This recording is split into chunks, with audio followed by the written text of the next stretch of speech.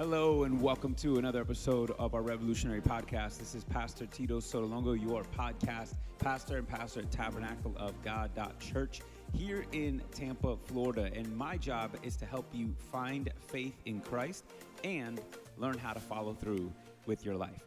And today is a unique day because this week we are celebrating Easter, and it's unique because every single church is just as empty as the tomb on Easter Sunday, on the very first Easter. In fact, let me correct that.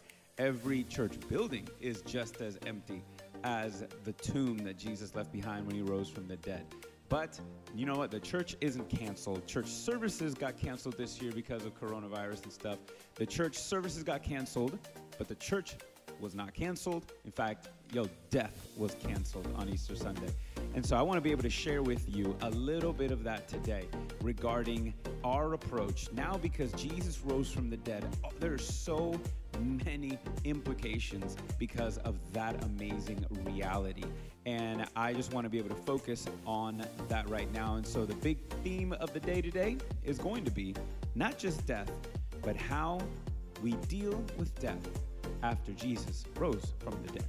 So let's look at two very interesting passages on Easter. I know normally, the Gospels get all the love on Easter Sunday, which is, hey, rightfully so. But we're going to use a text from Genesis through Revelation to see how God dealt with death. So here we go. It's very obvious that death plays an important part in the Easter story. And I don't know everybody that's watching me right now on the other side of the screen, but I do know this of you because it's normal, all right? This is a part of all of us, that you and I both agree and we both share this one sentiment when it comes to death, that death is intriguing.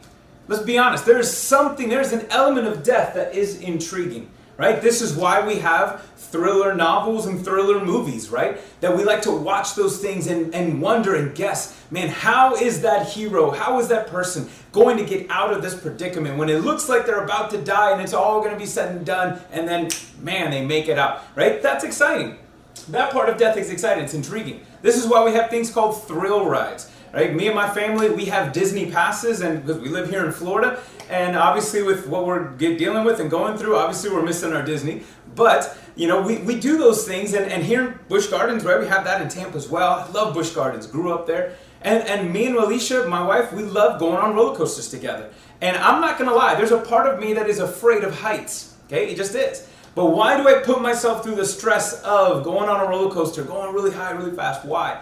Because there's that element of death that we're getting really close to death and is a little dangerous, and that's what makes it exciting, right? That's why you have done certain things. That's why I've done certain things. We've broken rules and trying to be a little sneaky, right? Because there is that element of danger, right? And that's death there, the element of danger that is intriguing, right? This is why we have haunted houses and all those things. There's an element of death that's intriguing. Now, there's a few things I haven't done yet, and I don't know if I'm going to do, i.e. jumping off or jumping out of a plane, bungee jumping. Haven't done one of those like rocket shoot, that they shoot you out, not of a rocket, but they shoot you out of like those bungee cords and that ball. People pass out on America's Funniest Home Videos. Those are great, right? There's an element of death that's intriguing, but this part, there's no fun about this part of death, and it's this, that death is inevitable. Now this part isn't fun at all, right? And a lot of people struggle with this part. Death is inevitable.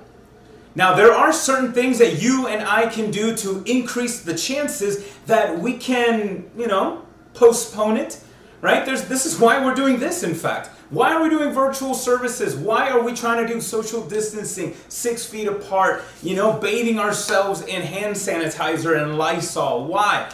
Because we're trying to prevent death. We know that if we do these things, it'll increase the chances that we won't get sick and die. Right? This is why we take precautions and why we do so many things, why we put our safety belt on, why we try to exercise and eat better. Now, none of those things, let's be honest, none of those things are guaranteed to prevent death, but they will increase the chances that death might be prolonged, right? It's not guaranteed, but it does increase our chances that death can be prolonged. But there is nothing that we can do that can increase the chances that we can postpone it or prevent it forever. That's the part of death that's hard to wrestle with. That's why it's hard to go to funerals, or why some people wonder and worry about when and if and how they're going to die. Because we know deep down inside, regardless of what you believe or not, when it comes to God, faith, and the Bible, we all know this right here, that death is inevitable. Now, what if I told you that though we cannot increase the chances of preventing it, but what if I told you that there was a way that we can prevent 2 forms of death guaranteed? Now, yeah, I know I'm not crazy. I know I said 2 forms of death. Because, in fact, there is more than just that death that we're talking about, the death of this body. And the Easter story shows us and talks about all of those forms of death and how we can avoid 2 out of the 3 deaths. Now, before we open the Bible, I just want to bring one comment to you, or at least I want to explain one thing. Because when it comes to God and when it comes to the Bible here, that there is a consistent definition of death in the Bible. And that's amazing because, see, the Bible was not written by one person. In fact, it was written by multiple people, over 40 different authors, about 1,400 years between the first one and the last one that was written. And there's something unique about all of those together, that the definition of death does not change. See, death in the Bible, death is equal to separation. All right, and you and I can agree with that, right? To die is to be separated from your loved ones, to be separated from this world. There's no coming back from that, right? Well, we'll see. There's no coming back from that, right? It just is. There's a separation there. And so we're going to see that continuation with all these 3 forms of death, because in fact the Bible talks about 3 forms of death. There's the spiritual death, physical death, and then the second death. And I know that sounds like a weird definition. Wait, why is the 3rd definition of death called the second death? I got you, don't worry. All right, so let's look at the first one, because in fact we're going to look at one scripture and we're going to look at one point of the Bible that talks about those first 2 deaths, spiritual and physical. So let's read in the book of Genesis, chapter 2, verses 16 and 17. Let's read this one together. And the Lord God commanded the man that you are free to eat from any of the tree of the garden. So we have the first command, but then we also have the first mention of death in the same part at the beginning. He says, but you must not eat from the tree of the knowledge of good and evil, for on that day. On that day means that something certainly, be guaranteed, don't doubt me, because on that day, 100%, this is guaranteed going to happen. On that day, you eat from it, you will certainly die. First time the word death is there mentioned in the scriptures, and it's connected to this form of disobedience. Now, if you've read the story, or if you've been to church, or you remember Sunday school, you know how the story ends. Adam and Eve did not obey that command. It's like, you've ever been told by your parents, don't do that. It's all you think about is just do that. Well, they didn't. And because of that, death entered the world. But there's 2 forms of death that God was talking about right here. Because we know that on that day, did they die literally, physically, instantly? No, they didn't. We know, we read the story, they have a conversation with God in the next chapter. In fact, the Bible says they lived for another 900 years, regardless if you believe that or not, but just follow with me. So, no matter what, right, they said they didn't die instantly. So, what was God talking about? Well, see, here he was mentioning physical death, because here we see that with Adam and Eve and with everyone else. Because eventually Adam and Eve and everybody else who's ever lived in existence, whoever's been born, eventually has died. Right? Now, this physical death that happened, God said when this happened, then this is going to start to happen on that day, be certain. See, what happened was that they didn't die instantly, but they began to die. And physical death, this physical death that we're talking about, is the separation of your soul from your body. Now this, a lot of religions agree on this, and even people who don't believe in God believe in this. Carl Sagan, a famous atheist, used to say that when we die, our souls, our essence joins the cosmos, right? There's a part of us that separates from this body that goes into somewhere else. A lot of religions talk about that. Christianity talks about that, right? When you die, your body stays here on the ground, but then your soul gets to go to heaven, gets to go to hell, gets to be with God. See, that's physical death. The physical death is when you die, there's a separation of your soul from your body. And so what happened with Adam and Eve is the same thing that happens when you pluck a fruit from a tree, right? Let's say I had an apple, and I go and I take the apple and pluck it. right? Immediately, it doesn't rot instantly, right? But immediately, the apple begins to die at a faster rate than if I would have left it there. Why? Because it's disconnected. It is separated from its source. Same thing if you unplug your Apple iPhones or your Android. Ain't no shame here, okay? Either one, that's what I have. And so both of those, if you unplug your phone, what happens? Your phone doesn't die instantly, right? What happens? It begins to die. Well, the second you and I are born, we begin to die. And that's that physical death that we will encounter that is guaranteed. That's that one that no one can avoid. In fact, the scripture says everyone is destined to die at least once. And that's the physical death. But then the spiritual death is the other one, because he says when you eat from this tree on that day, you will die. There is something about you, Adam, that is going to die, and that died instantly. And that's the spiritual death, the second one that I'm talking about. Spiritual death is separation from God. Now that happened instantly. In fact, you and I, when we're born, that part of us is dead. See, here when Adam ate and when Adam and Eve ate from that tree, a part of them died instantly. Again, think of your phone again. It's one thing for me to disconnect your phone from the wall, right? It begins to die slowly. Well, what happens if I take the battery out of your phone? It dies instantly, right? It doesn't matter if that battery had 100% life. If I take the battery out, instantly, your phone dies. Same thing with you. Imagine if you, right, something happens and your heart gets ripped from your chest. Instant death, right? That's what it is. And there's an element of the part of Adam and Eve that was ripped from their connection with God. And that's what it was. It died instantly.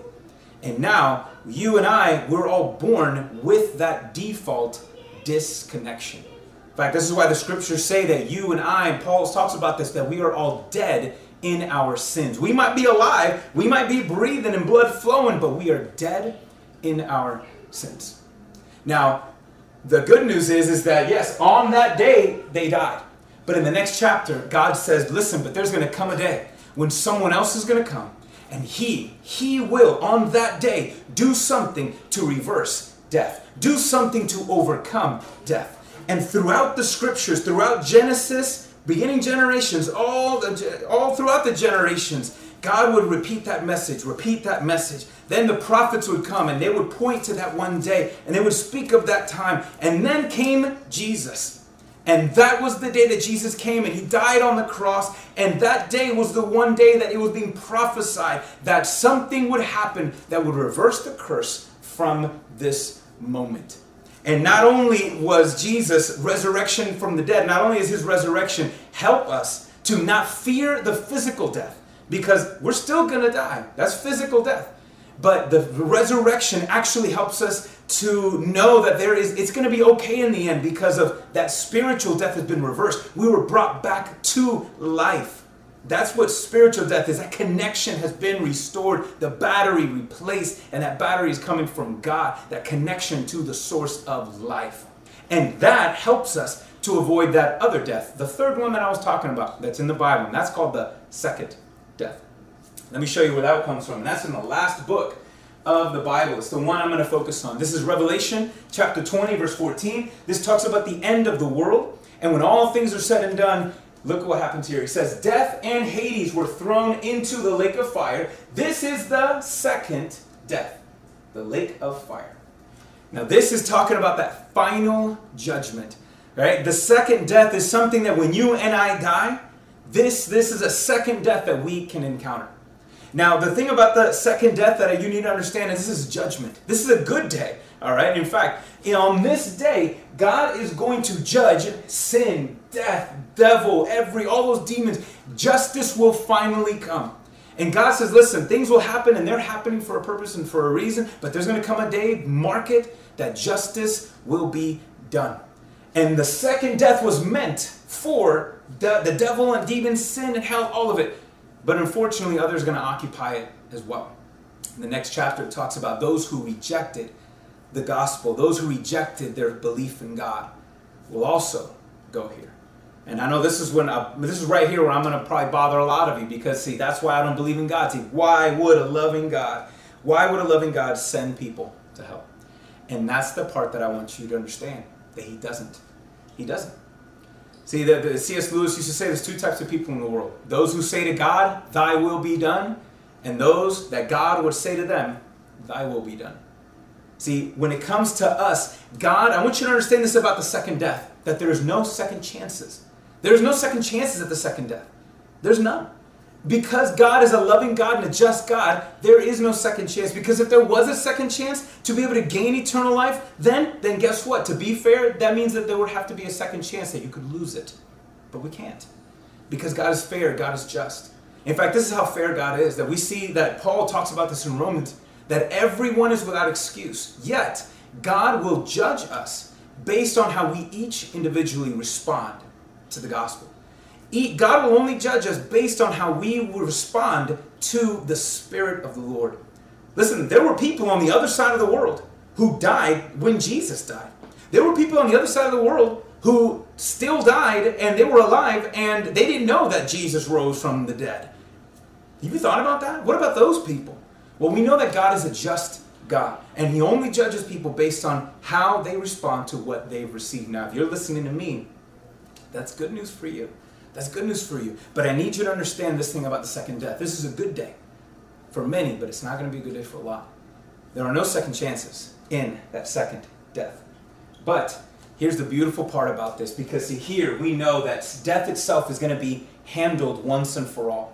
And this is where the Apostle Paul goes and he's writing to the church in Corinthians, the first letter, where they had a lot of questions about the end times, about the end of the world, because they were facing death. You know, the early church was under threat of death. They were being persecuted and hunted. And they said, Paul, help us. Well, how do we deal with death here? What's going to happen to us when we die? And so he said this amazing sentence that I want to share with you, because this is the mark. This is the difference between believers in Christ and anyone else. And Paul shares this amazing testimony here in 1 Corinthians chapter 15, verses 54 through 55. And it says this. See, he's talking about the end, pointing to what Revelation was talking about. When all things are said and done, and that we are raised to new life in Christ after our first death, at the end of the world, look what he says. Then the saying that is written will take place. Death has been swallowed up in victory. So, I love these questions. Where, death, is your victory? Where, death, is your sting? Where is your sting? See, the thing about death is that this moment, the second Jesus rose from the dead, death began to die. The second Jesus rose from the dead, death began to die. And that's amazing. So here he says, look, death, you're still around. At the end, you're going to be judged. But where's your sting? Where is your power now? Because before, death was all powerful, and we could not prevent that physical death. And you and I could not reverse that spiritual death. And if we are born spiritually dead, we will encounter that second permanent, eternal separation from God called the second death. But now, those who believe in Christ, we have a different attitude towards death. We have a different perspective towards death. Because when we say death, where is your sting? Where is your sting? That makes me think of bees. Now, I'm pretty sure some of you have heard of this misconception. Well, that's not a misconception, but there's a misconception that every bee, when it stings, right, and the stinger pops off, that every bee dies. That's not real, okay? That's not true. It only happens to honeybees, because honeybees have a very jagged edge on their stingers. Now, this actually happened this week, actually. I remember we were all outside, and the kids were playing, and there was a bee flying around them. And the kids went running. They were like, oh, it's a bee, it's a bee, it's a bee. They started running because they didn't want to get stung. Well, let's say, imagine I felt super manly at that moment. I didn't do this. Let's just pretend. All right? I felt super manly, and I see that bee, and I catch that bee with my hand, and I hold it in my hand until I feel it sting me. And the second it stings me, I let it go. What would happen if the bee was still flying around my boys? You know what I would tell them? I was like, hey, listen. That bee is not going to hurt you anymore. That bee can only buzz. That bee can only make sounds. That's it. All it can do is fly. It can't hurt you anymore. Well, Dad, how do you know that? Let me show you my hand. And I can show them the stinger. Because if that stinger is in my hand, it's not on that bee. And that bee might buzz, but it can't touch you. It can't hurt you. You don't have to fear that bee. See, that's what Jesus did on the cross. When Jesus on the cross, he took the full strike of death. And he got it and he swallowed it up. And now he lives. And so even though right now you and I might have to still deal with death, we're still dealing with the ramifications of death, which comes from sin, death, sin, disease, all of these things. We might still have to deal with it. Death is still present, but it is no longer all powerful because our God has removed that stinger. And do you know why honeybees die when the stinger gets separated from them? Because the stinger is connected, this is kind of disgusting, the stinger is actually connected to their abdomen. And so when the stinger is separated from the bee, in essence, the bee is now disemboweled. And it might fly around for a little bit, but it's starting to die. See, that's what happened on the cross. When Jesus rose from the dead, he took that sting and he took it with the nails in his hands and feet. And now death might still be around. It still might be present, but it is dying. It is powerless. It is no longer all powerful. And that's why Paul and all the Gospels, they say that not even death itself can separate us from the love of God. Death and sin and the devil, when you are restored back to God spiritually, death cannot undo that spiritual death anymore. Death cannot undo that spiritual life. And even if we have to face death itself, to live is Christ, but to die is gain. To die is gain. And so I love that about it. And so even since death couldn't hold Jesus down, death could not hold Jesus down in the grave. That means that death can no longer hold us back from experiencing the promises of God. You and I still might have to deal with death. That's true. We might still have to deal with death, but we are no longer defined by it. We might still have to deal with death, but we are not defined by it any longer. That is the attitude that we have as believers. We do not have to. We might still have to deal with it, but we are not defined by it. We are no longer intimidated by it. That is the hope that we have in Jesus, and that's what Easter is all about. In fact, that is what caused the first church to go viral. I'm going to read this to you when you see this. Okay? Christianity went viral in the first century because early believers had a real encounter with the risen Jesus. I want you to understand that. Okay? Historians and skeptics and everybody today will tell you that Christianity would not have survived the first 300 years if it wasn't for an explosion of believers. And how was it an explosion? There was no army. They never went around conquering people and forcing people to believe. That didn't happen. How were they able to take on the onslaught of the Jewish temple and the Roman army? How were they able to do that and still grow and explode throughout the known world? The church went viral. Christianity went viral because those people had a real encounter with the risen Jesus. You know what's amazing about the first 300 years? There was no Bible. There was no Bible in those first 300 years. So how could a faith grow without a book? Because the foundation of their faith, just like ours today, is not a book. There was no book then. It was the resurrection of Jesus Christ, and it was their encounter with the risen Christ. In fact, it's the resurrection that caused everyone to document the life of Jesus and why we have the New Testament. If Jesus didn't rise from the dead, no one would have written anything about Jesus. He just would have been some other dude. But because he wasn't some other dude, they documented his stories. They documented his life, and they shared that life. In fact, the resurrection of Jesus not only gave us the New Testament, but it's validity, it gives validity to everything in the Old Testament. And because Jesus rose from the dead, we can be certain that that second death is real. Because of the resurrection. That's why this went viral. That's why we're still talking about Jesus today. Because real people had a real encounter with the risen Jesus.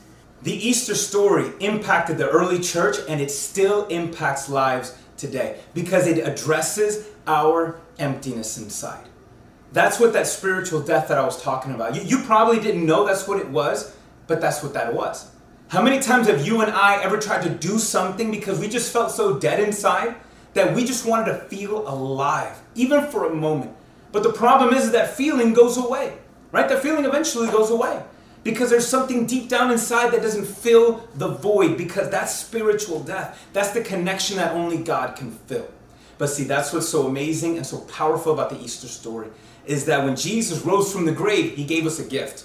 You know what it was? An empty tomb. And here's what the empty tomb speaks of and reminds us. That the tomb is still empty, so your life doesn't have to be. That's what the Easter story is all about. Your life, okay? Your life doesn't have to be empty any longer because the tomb is still empty. Because the tomb is empty, your life doesn't have to be. You don't have to worry about trying to fill it with anything else because it wasn't made for that. You were only made, that emptiness, that part of you was only designed to be filled by and with the love of God. And so, and that love of God is willing to empty your life of all of the things that's trying to fill it. Right now, your mind and your heart's probably filled with insecurity or anxiety and fear and worry and so much. Well, that's not, you weren't designed to be filled with that. You were designed to be filled with the hope and the peace and the love and the presence and the power of your God. And because the tomb is still empty, and it's empty because Jesus is alive, your life doesn't have to be, and your life can be different today. That is the gift that we have. That is right there. Because of the empty tomb is why so many people believed, why so many of those early Christians faced death and never flinched. Many of them were martyred and murdered. For what? Because they believed that somebody came back from the dead, and that person forgave them of their sins and filled their lives, and they would never go against. They would never go against this God who had given them so much. In fact, that's what the Apostle John. That's why John was one of the many who documented the life of Jesus after. Because, see, John actually didn't believe in Jesus. There came a time where John didn't believe. In fact, all of the other apostles didn't believe. Every single disciple didn't believe. Saturday night and even Sunday morning. Because they weren't at the tomb waiting for Jesus to come back from the dead. They knew he died and they were scared, wondering if they were next. There were no Christians on Easter Sunday. Not on the first one. They all believed that they were wrong. And they had wasted their previous 3 years with this guy who thought he was going to be the Messiah. Yet he rose from the grave. And see, John was one of those who went and saw that empty tomb. And here's what John writes. John writes at the end of his book, John chapter 20, verse 31, John says this: these things are written, these things about the life of Jesus. In fact, he was the last gospel out of all of them. Matthew, Mark, and Luke were written before. And so he's adding to the story. These things are written so that you may believe that Jesus is the Messiah, the promised one, the Son of God, and that by believing, look at that, you may have life in his name. That by believing, you may have life in his name. Now, I want you all to reimagine your faith. I want you to reimagine Christianity right now. Because so many people just think that, well, being a Christian, being a believer, religion just means trying to stay out of trouble. God gives me his book, God gives me his laws, tells me what to do, what not to do, and so my faith is really just about staying out of trouble. I want you to reimagine that, because it's not. Your faith, Jesus didn't die and do all of these things just so you can know what not to do and stay out of trouble and avoid hell so you can go to heaven. He came to give you life. He came to give you life. He came to invite you into a new world. Into a new world right now. Not just someday, but today. And in this world, you might have to deal with death, but you are not defined by it. You might still have to struggle with sin, but you are not defined by your sin, because there is no condemnation in Christ Jesus for all who believe. You might have to deal with all of this mess, but you are no longer defined by it. That is the life that Jesus invites and wants us to have. Now listen, you and I right now in history, we are living in the time between Easter and the end. That's where we're living right now.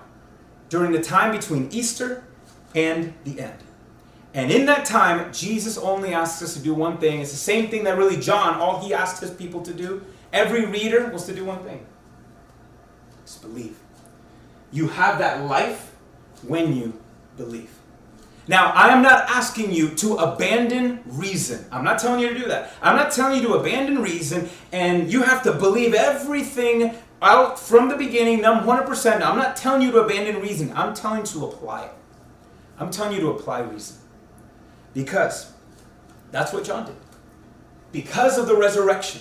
In fact, John and even Paul would say it. Said, listen, if there was no resurrection, there's no reason why I am saying what I'm saying. If there was no resurrection, there's no reason that I should be writing these things. If there was no resurrection, there'd be no reason why I'm risking my life to tell his story. So I want you to apply reason, because that's what they did. They didn't base their faith on the fact that something was written. They had faith because of who was risen. They saw their best friend, their teacher, their Messiah, murdered, crucified on the cross, and buried. And then they saw him alive again. And because that tomb was empty, their lives were no longer empty. Their lives were forever marked. And all God is asking you today, same thing is really with John. If John was here, this is what he would be telling you to do. It's what I'm telling you to do. So all you have to do is believe. Believe. Apply reason and believe. And believe in what? Well, I'll tell you right now. John would expect you to only believe in a few things. He would expect you to believe in Jesus. Believe that Jesus is real. Believe that he really died. Believe that your need for Jesus is real. To believe also that he really loves you. And believe that he rose from the dead so that you can have life. And you begin to live when you believe in Jesus. We still got to deal with death, but praise Jesus that we are no longer defined by it or intimidated by it. All right? Your death is dying. We need to be able to celebrate that, have that hope that no matter what is happening right now, man, we know how things are gonna end. And so I love that takeaway as well. I want to encourage you. All right, remember, I know we started today talking about how empty the church buildings are. Well, guess what? Your life doesn't have to be empty because the tomb is empty. Jesus is alive. And so I really want to encourage you today, reimagine your faith. All right, reimagine your faith. Reimagine what it looks like to follow Jesus. Reimagine what it looks like to believe in Christ. Because it is not just about following rules and getting out of trouble. It's about learning how to truly live for the first time. And that is honestly the lesson that we have to learn every single day. That's why I encourage you always to be a revolutionary, to revolve your life around Christ. Because the more you do, the more you learn, the more he fills you, the more he removes all the other things that are causing that emptiness. Because the more we revolve our life around Christ, right, the more we learn. I mean, it is a never-ending journey of surprise when we pursue Jesus in this way. So I want to encourage you with that today, and join us next week as we continue. Well, actually, we're going to do a brand new series on the implications of, all right, now we got this life. Well, how can we continue to unpack this life as we follow Jesus with our lives?